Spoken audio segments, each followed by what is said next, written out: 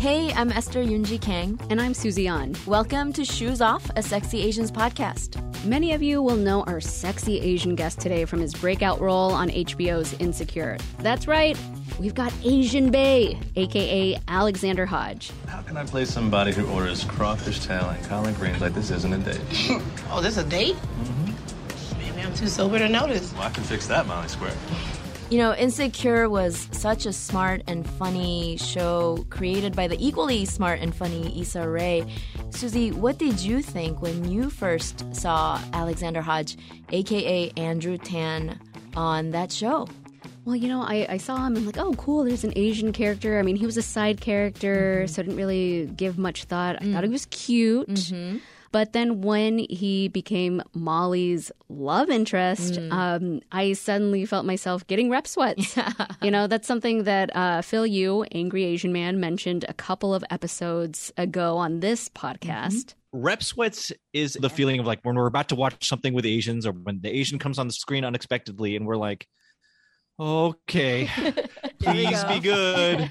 Please be good. You know, like represent, dude. So yeah, I got the rep sweats. And I think part of that had to do with those stats from the dating app OkCupid. You know, it says Asian men and Black women were rated the least attractive. And, you know, those stats are about a decade old, but it stuck with me when I saw that pairing of Andrew and Molly in Insecure.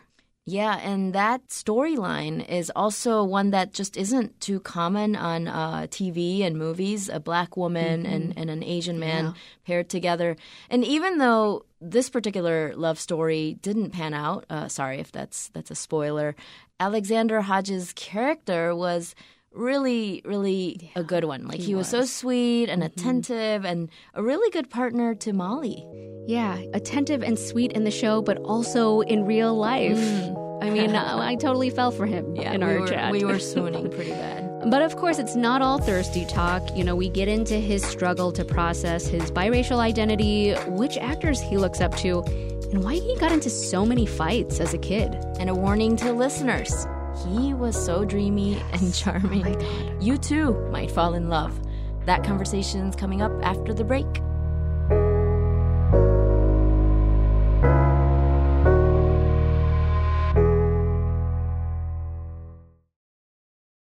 So, Esther, I was never one for a man bun until I saw Alexander Hodge on HBO's Insecure. With all that awesome hair plus dimples you can drink from, he's definitely earned the title Asian Bae. But to us, he's just Bae. That's right. And big ups to Issa Rae and company for writing a storyline that's so full and nuanced on TV. And Alexander Hodge was the perfect person to take on the role of Andrew Tan. He's hot, he's introspective, vulnerable, and funny. And he's our sexy Asian guest today. Alexander Hodge, welcome to Shoes Off. Dimples you can drink from? I have never Yes. heard that in my And I see them right now on Zoom, and I can definitely drink from them. Yes, and they're beautiful. That got me. Wow. Well, when did you first think, yes, I am sexy? Jeez. I feel like growing up as a kid, there's sort of like slivers, right? There's like moments. You kind of catch yourself one morning, you like step out the shower and the light hits you just right. You're like, oh, hang on. Yeah, I look pretty good today. So maybe, you know, sort of points in high school, but then getting older. I think the only time I actually considered that it might be a sustained possibility was probably a few months after, you know, Insecure came out, and the public dialogue was a little sustained, and I thought, oh, okay, I guess I should probably like look at this and check it and see. But yeah, I guess it's one of those things that we always struggle with. What do you think is your best physical feature or attribute? Oh shit. Dimples you can drink from. Come on. Dimples I can drink from. Great. I am. Yeah, sure. My dimples. I don't know. I think I have nice hands. Oh, I like. okay. I've got like calluses and stuff. Nice hands. And like I like hands that can tell a story, and my hands have like tattoos and calluses and scars and stuff. Yeah, you just flash those hands and they are nice. They look good. These are objectively nice. I have your approval. These are great. Well, from Insecure, folks really loved the long hair and the man bun. What inspired that?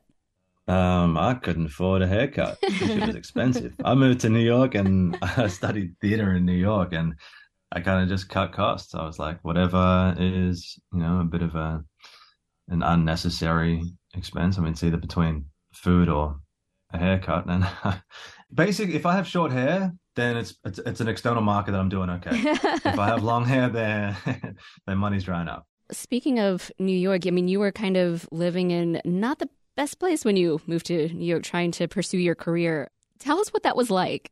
I like to think I had a pretty varied experience of New York. So I moved to Chinatown. There were 8 of us in a 3-bedroom apartment, and I was the only one who didn't speak Chinese and also the only one who spoke English. I have my first ever TV job. I did an episode of Law and Order, SVU. This guy jumped down my throat. I didn't know these girls were underage. Isn't knowing that part of your job? I was upselling. He said they were ordering sodas, not tipping. I gotta eat too. All right. And I was living in an apartment at the time. And I thought, man, this is it. I made it. Like, this is me as an actor. Law and Order, this is the one. And I wanted to tell my roommates that I was filming TV. And I couldn't, because they had no idea what I was saying. And 2, I realized that even if I could, I don't know if they care. And I just remember thinking, like, wow, this is a very humbling experience. Bringing it to more recent times, you were in this amazing show, Insecure, and you've talked about Asian male stereotypes in Hollywood and how you didn't like the way that they were portrayed necessarily. What films or shows, broke that mold for you or gave you hope when you were coming up? I looked at people like John Cho and Steve Yeun as kind of like a North Star when it comes to this. I work hard to separate my personal life from work, and people like them, they seem to have found a way to step up to the plate and offer really great work that really broadens not only the perspective of what an Asian man could be, but just them as people. Look at their catalog, look at the body of work from these 2 guys. It spans so many different personalities and genres and universes. It's incredible to me to be able to look to people like that as an artist, but as an Asian man trying to do this for a living. It's sort of like, oh, it seems so simple once you see someone do it. But I had never seen it happen until John Cho or Steve Yeun had stepped out of the lane to do that. Well, those are still slightly more recent examples. I mean, John definitely has been working for a long time. Like, growing up, did you have good examples of Asian representation? Growing up, I remember being called Jackie Chan. Oh, wow. And I remember thinking, that's so cool. I'm like Jackie Chan. People are calling me Jackie Chan. That pumped me up with so much confidence until I realized it was a slur and people were saying it to knock me down.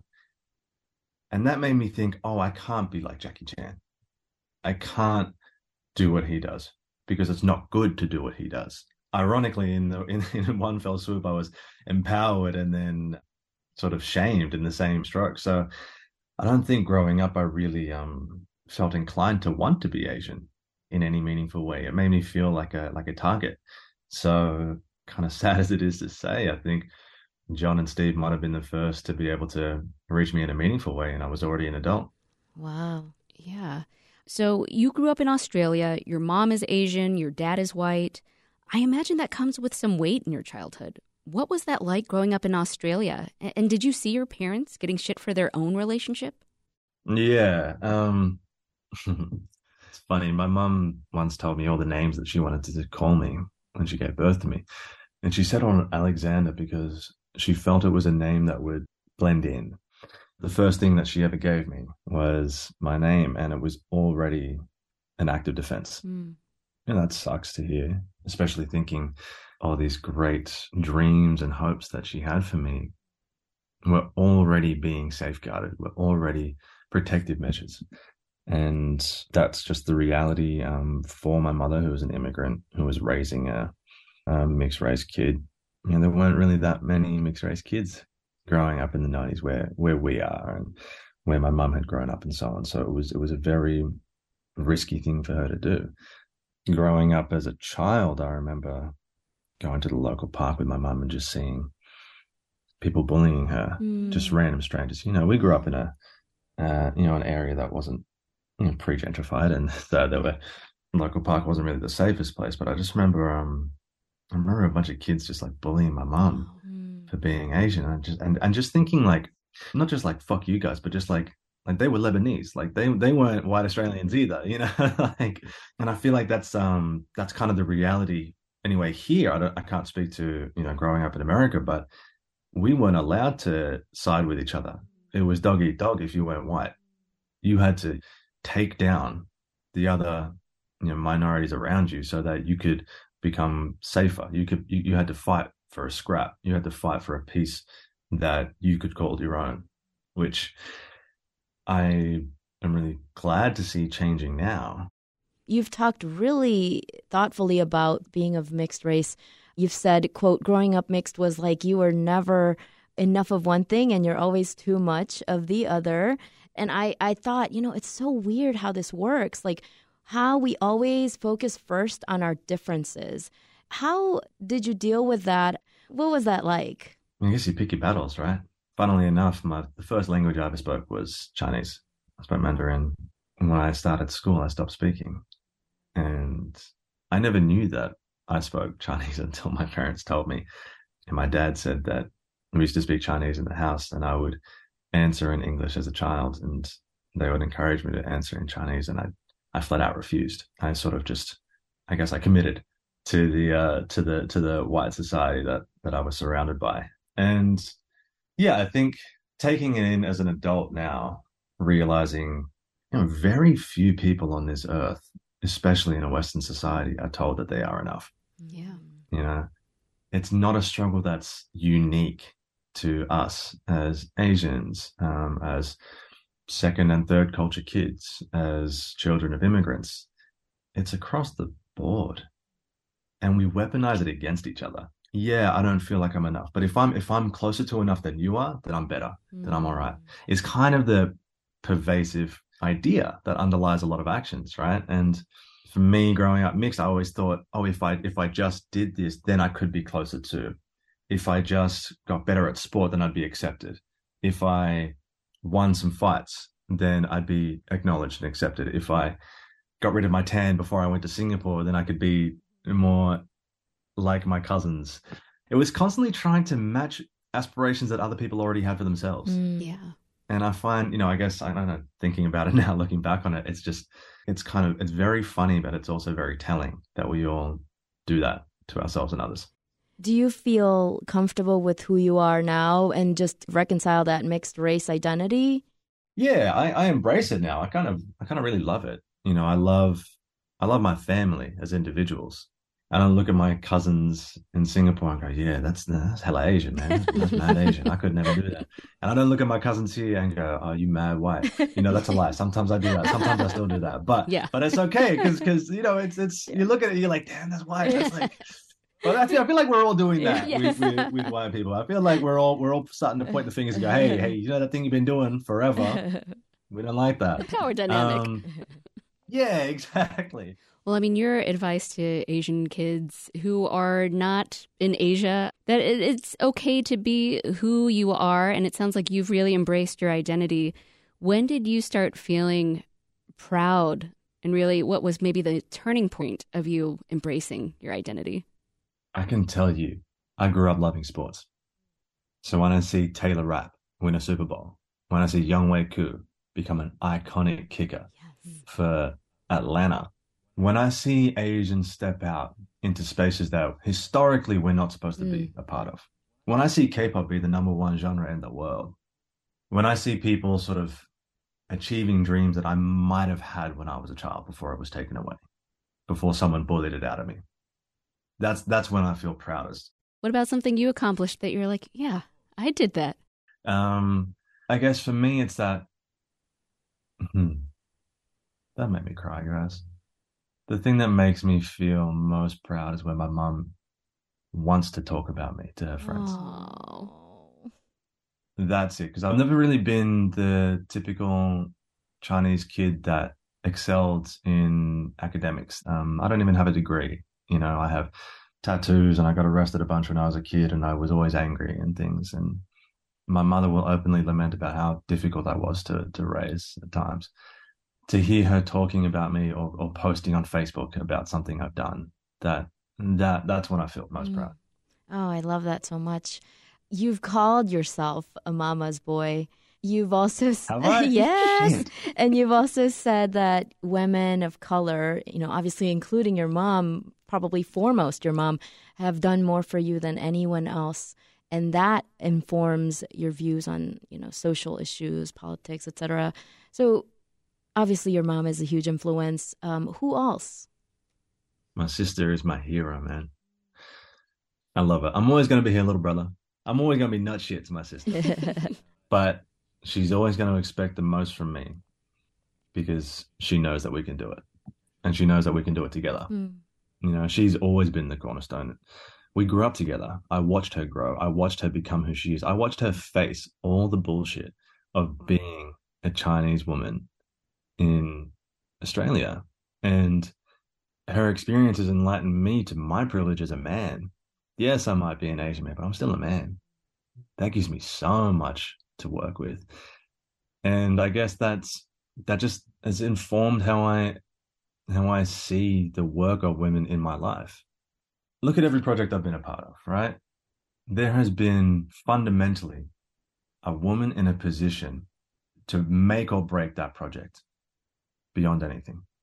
And they've made it. If you look at, in my experience, and I can only speak to my experience, women have never failed me. Women have never failed in any capacity, personally, professionally, and so on. Within realistic standards, we all fail. But as minorities, we're taught, right? We have to be twice as good just to get half as much. You add being a woman on top of that. Like, what is the multiple that you have to be in order just to get the equal amount of opportunity, right?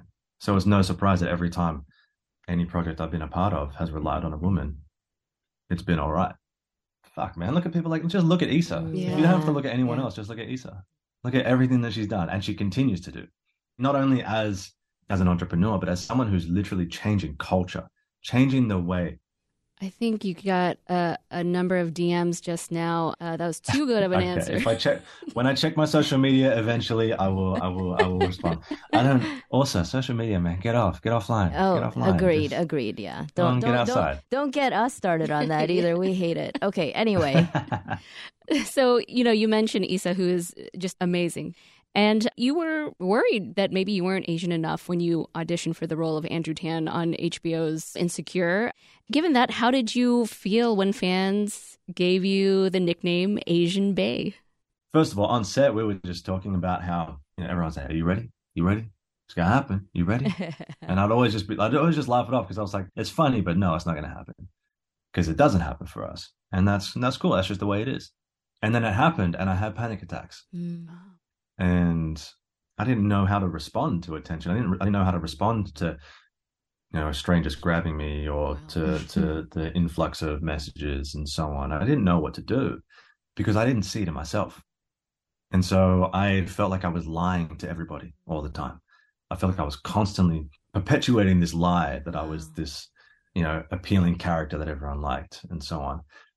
To a degree, I probably still feel that way, but the only way through it was to kind of just, separate work from life and go, what part of it does feel like me? What part of it doesn't feel like me?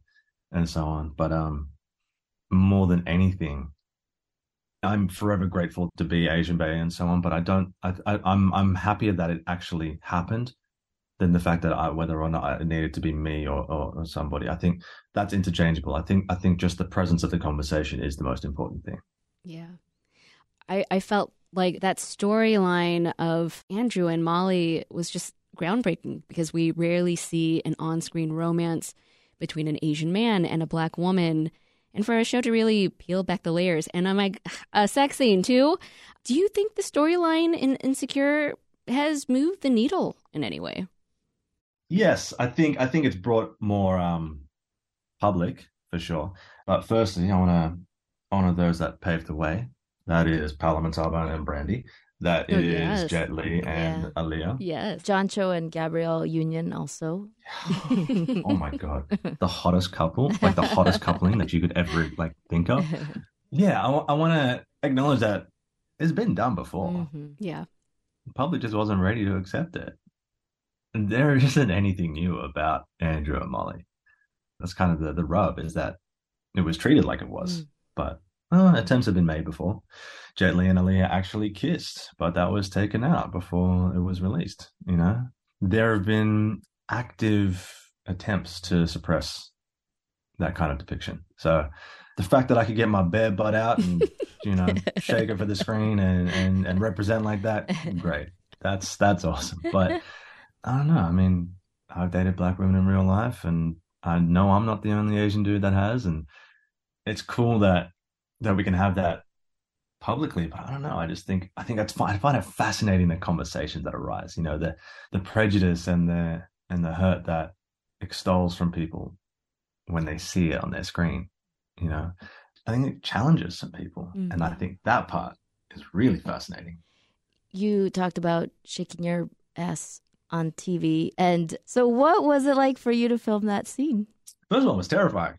Yvonne been doing this for years, and so I was the only one new to this day one, and so I was terrified. You know, I was first of all, when I got the call for season 4, I think the first thing I did was go to the gym, start doing some squats. I was like, I gotta get it right. I can't show up and disrespect my people like that. So that was number one. But I think, I built up in my head. It was such a monumental occasion for me, right? You know, this is going to be forever. This is going to go everywhere. What's my Chinese mother going to think of this?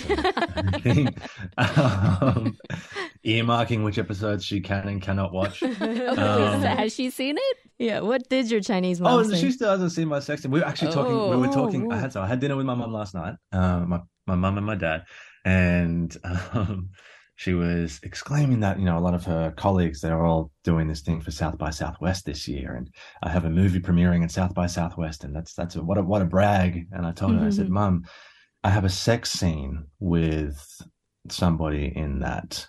I don't know if you want to brag to everybody about that movie. And it very quickly came from a moment of bragging to, oh shit, how am I gonna cover this up? So no, the answer is she hasn't seen that. Is she kind of conservative, or what's the deal there? It's not that she's conservative. She's just a classy Asian woman. Very classy. Okay. Exactly. You know, she listens to her Chinese operas and her melodramas, and she dresses very well, and, you know, she's a woman of taste. And a lot of my work doesn't quite fall into that category. If my mum had it her way, I'd probably be working in China or Korea, working on some soaps. Really? Hey, you know what? You could do that. I bet you it would take you. Yeah. Just once for your mom. Right, yeah, just so she can finally watch something I do for once. What was the question? Who knows? I think we were just talking about your butt. Yeah, your Great. butt. Oh, my butt. Yes. Yeah. Oh, yeah. No, I was terrified, right? And then, you know, my mum and my sister raised me to be a stand-up man and empower women. And so I was there, and I was just like, I say to Yvonne, you know, whatever you want to do, I'm happy. Like, you know, I'll let you lead the way. Like, whatever makes you feel comfortable, cool. And she took one look at me and said, "We're good." And I was like, oh, okay, cool. This is just me. All right, great. I mean, hey, thanks for that representative butt. You know, it's really important. It's important for the culture. See, this is why my mother can't really be proud of me, and that's why it means so much when she is actually proud of me, because of things like this.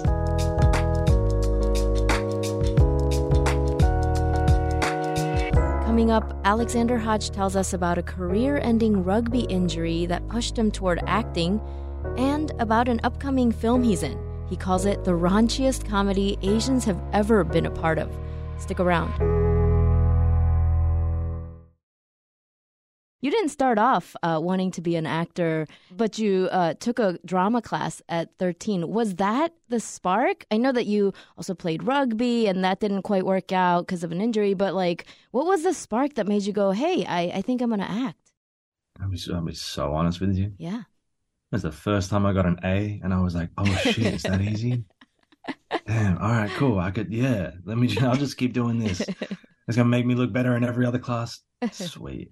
That was it. Okay. That was all I ever thought about acting. It was just like, it's the easiest way to make my grades a little bit better.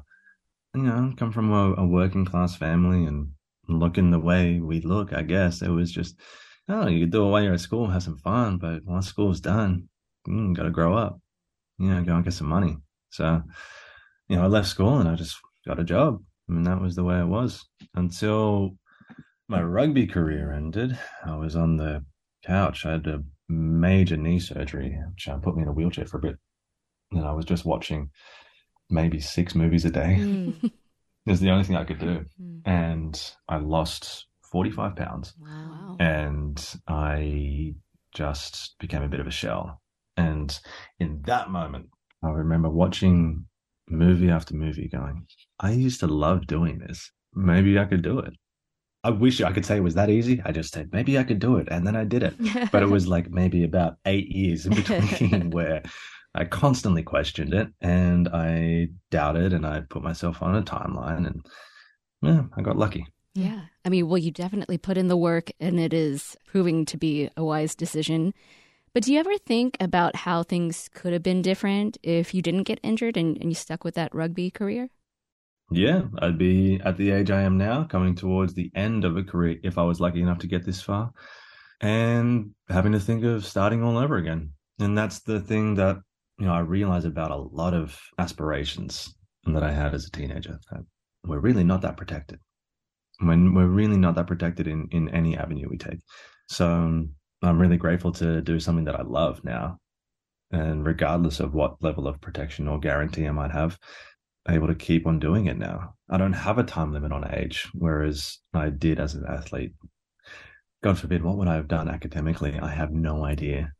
I might be on a farm somewhere, just wrangling some form of animal. I don't know. Oh, okay. Yeah.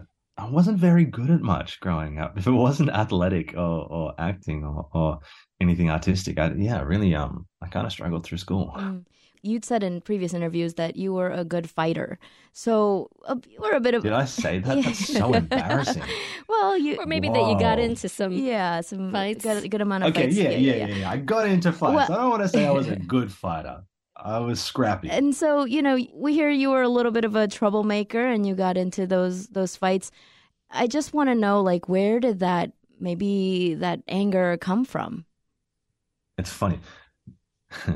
Being a confrontational person actually was a way to avoid conflict.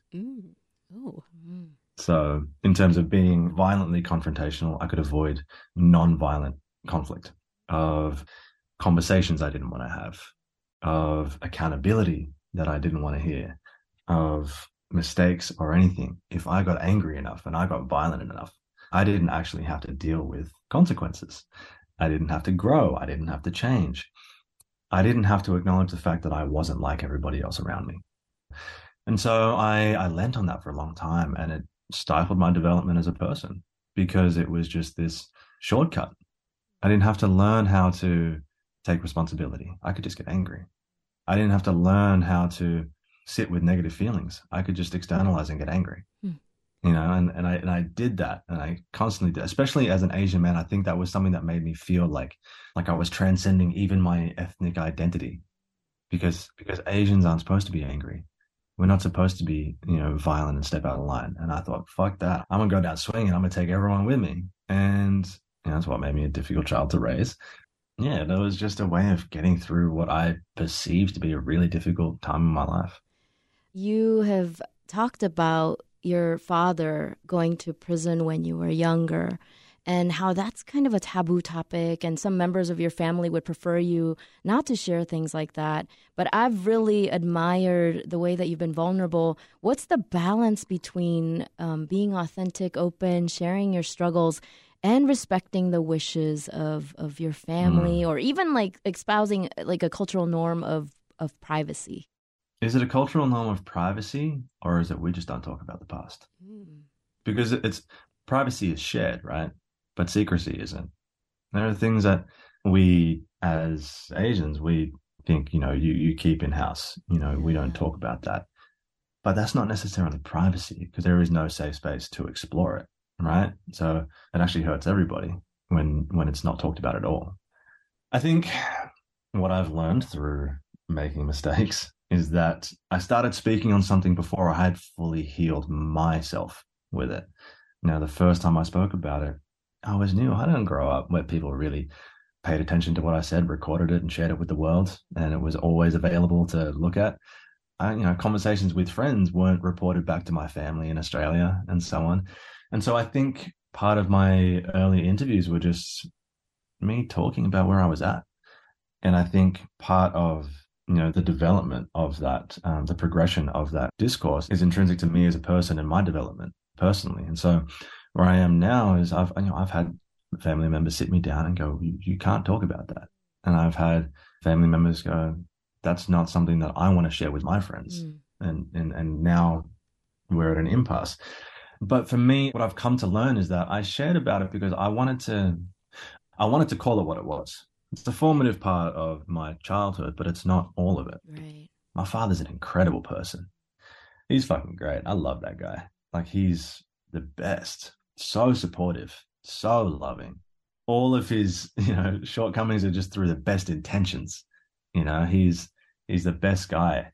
And I think because we don't talk about things, the amount of people who have told me, friends as well, that they've had parents incarcerated, but they've never spoken to anybody about it because you don't talk about it. That creates a shame around it, where there is no shame. There is no inherent problem with that experience. But we all taboo it, and we all say, this makes me less than, reverting back to that. This makes me less than ideal. This makes me less than appealing, and so on. I find talking about it calls it what it is, puts a label on it, and allows it to be inclusive of the entire picture. It doesn't take away from anything of who I am today. It makes me who I am today. And I think that's, in my mind, that's the intention. It breaks a little bit of it down, makes it a bit more palatable, and that other people maybe, hopefully, don't feel so alone who have also experienced it. So you really value your friends and your family. Tell us about your buddies. Brag on them a little. Who are they? Are they rugby players? My people? Yeah. Oh, man, I got people everywhere. I love my people. I think I was talking to someone the other day. I realized I have such an eclectic group of friends, such a wide spanning group of friends.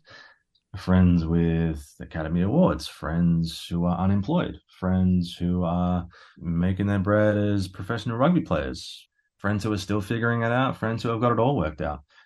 I got my best friend here, Tommy. Shout out, Tommy. He's a radio presenter. He's a musician, and he is a runner. And we run together here. And we get stupid tattoos, and we laugh at each other all the time. And we go swimming in the beach when it's freezing, and we have the time of our lives. I got friends in New York that I FaceTime when I'm like, man, life is tough. And then one of my best mates over there, Dominican dude from Harlem, he's like, yeah, man, my dad got cancer. I can't get a job. I can hardly pay these bills. Tell me life is tough. I feel you, man. But then I got friends, Stephanie Shu, who is deservedly getting every single flower on this earth. She is the most incredible. And I have so much love for her.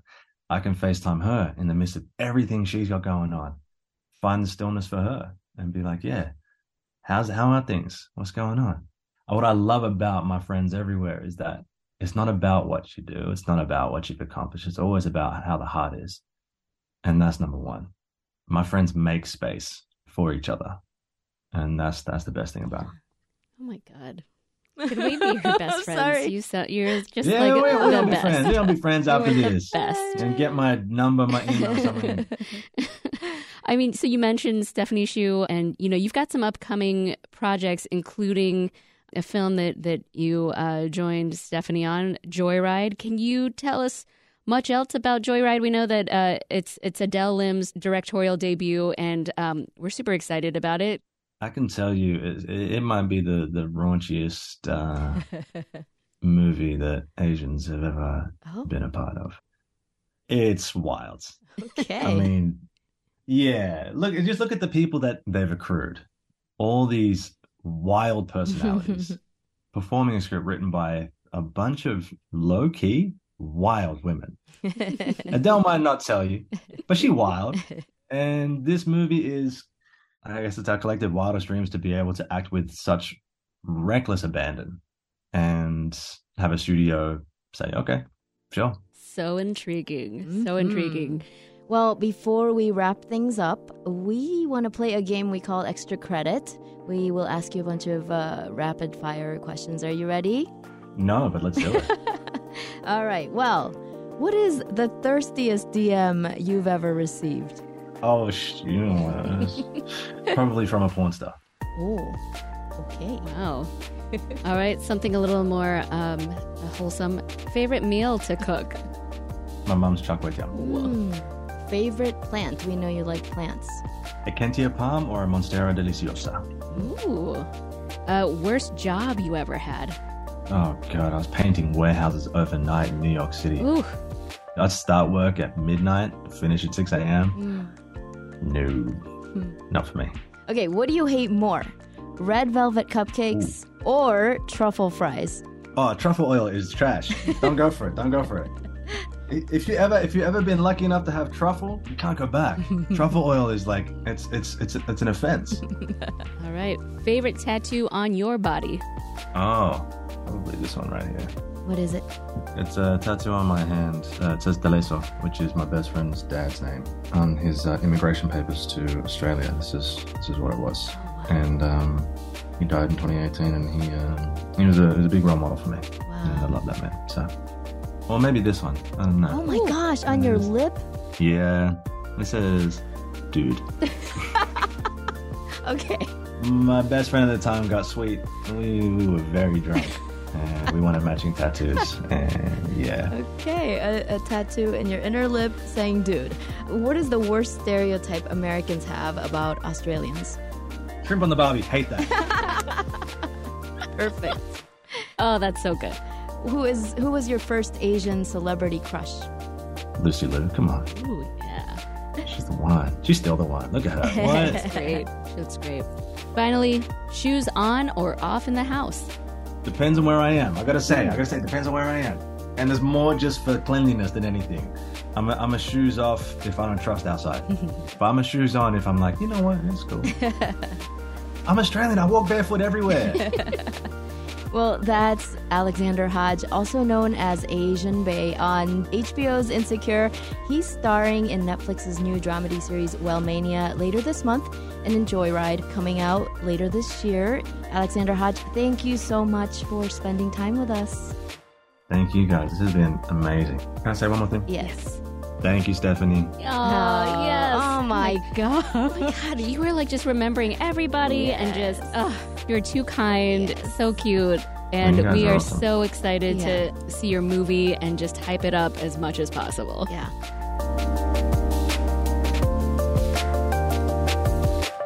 As we chronicle the many people who make up sexy Asian America, we want to hear from you. And to be clear, we're talking about a wide interpretation of sexy. Hi, Susie and Esther. This is Daryl from Seattle. Sexy Asian I would love for you to interview is Leia Solano. What makes her sexy? It's not just only her beautiful voice, but all the international accolades that she has achieved. I just remember every Filipino I knew growing up was very proud of her. I mean, she was the singing voice of Jasmine in Mulan. What's not sexy about that? So who's a sexy Asian we should have on the show next, and why? Record yourself. Email us a voice memo, although we welcome regular emails, at shoesoff@wbez.org. Shoes Off is a production of WBEZ Chicago. This episode was produced by Esther Yoonji Kang, Stephanie Kim, and me, Susie An. Our executive producer is Brendan Banaszak. And on our way out, The Oscars were this past weekend. We must add our congratulations to the Everything Everywhere All at Once team. And also for Natu Natu winning Best Song at the Oscars. Woohoo! Way, we love you! Congratulations. We'll see you next time. Stay sexy.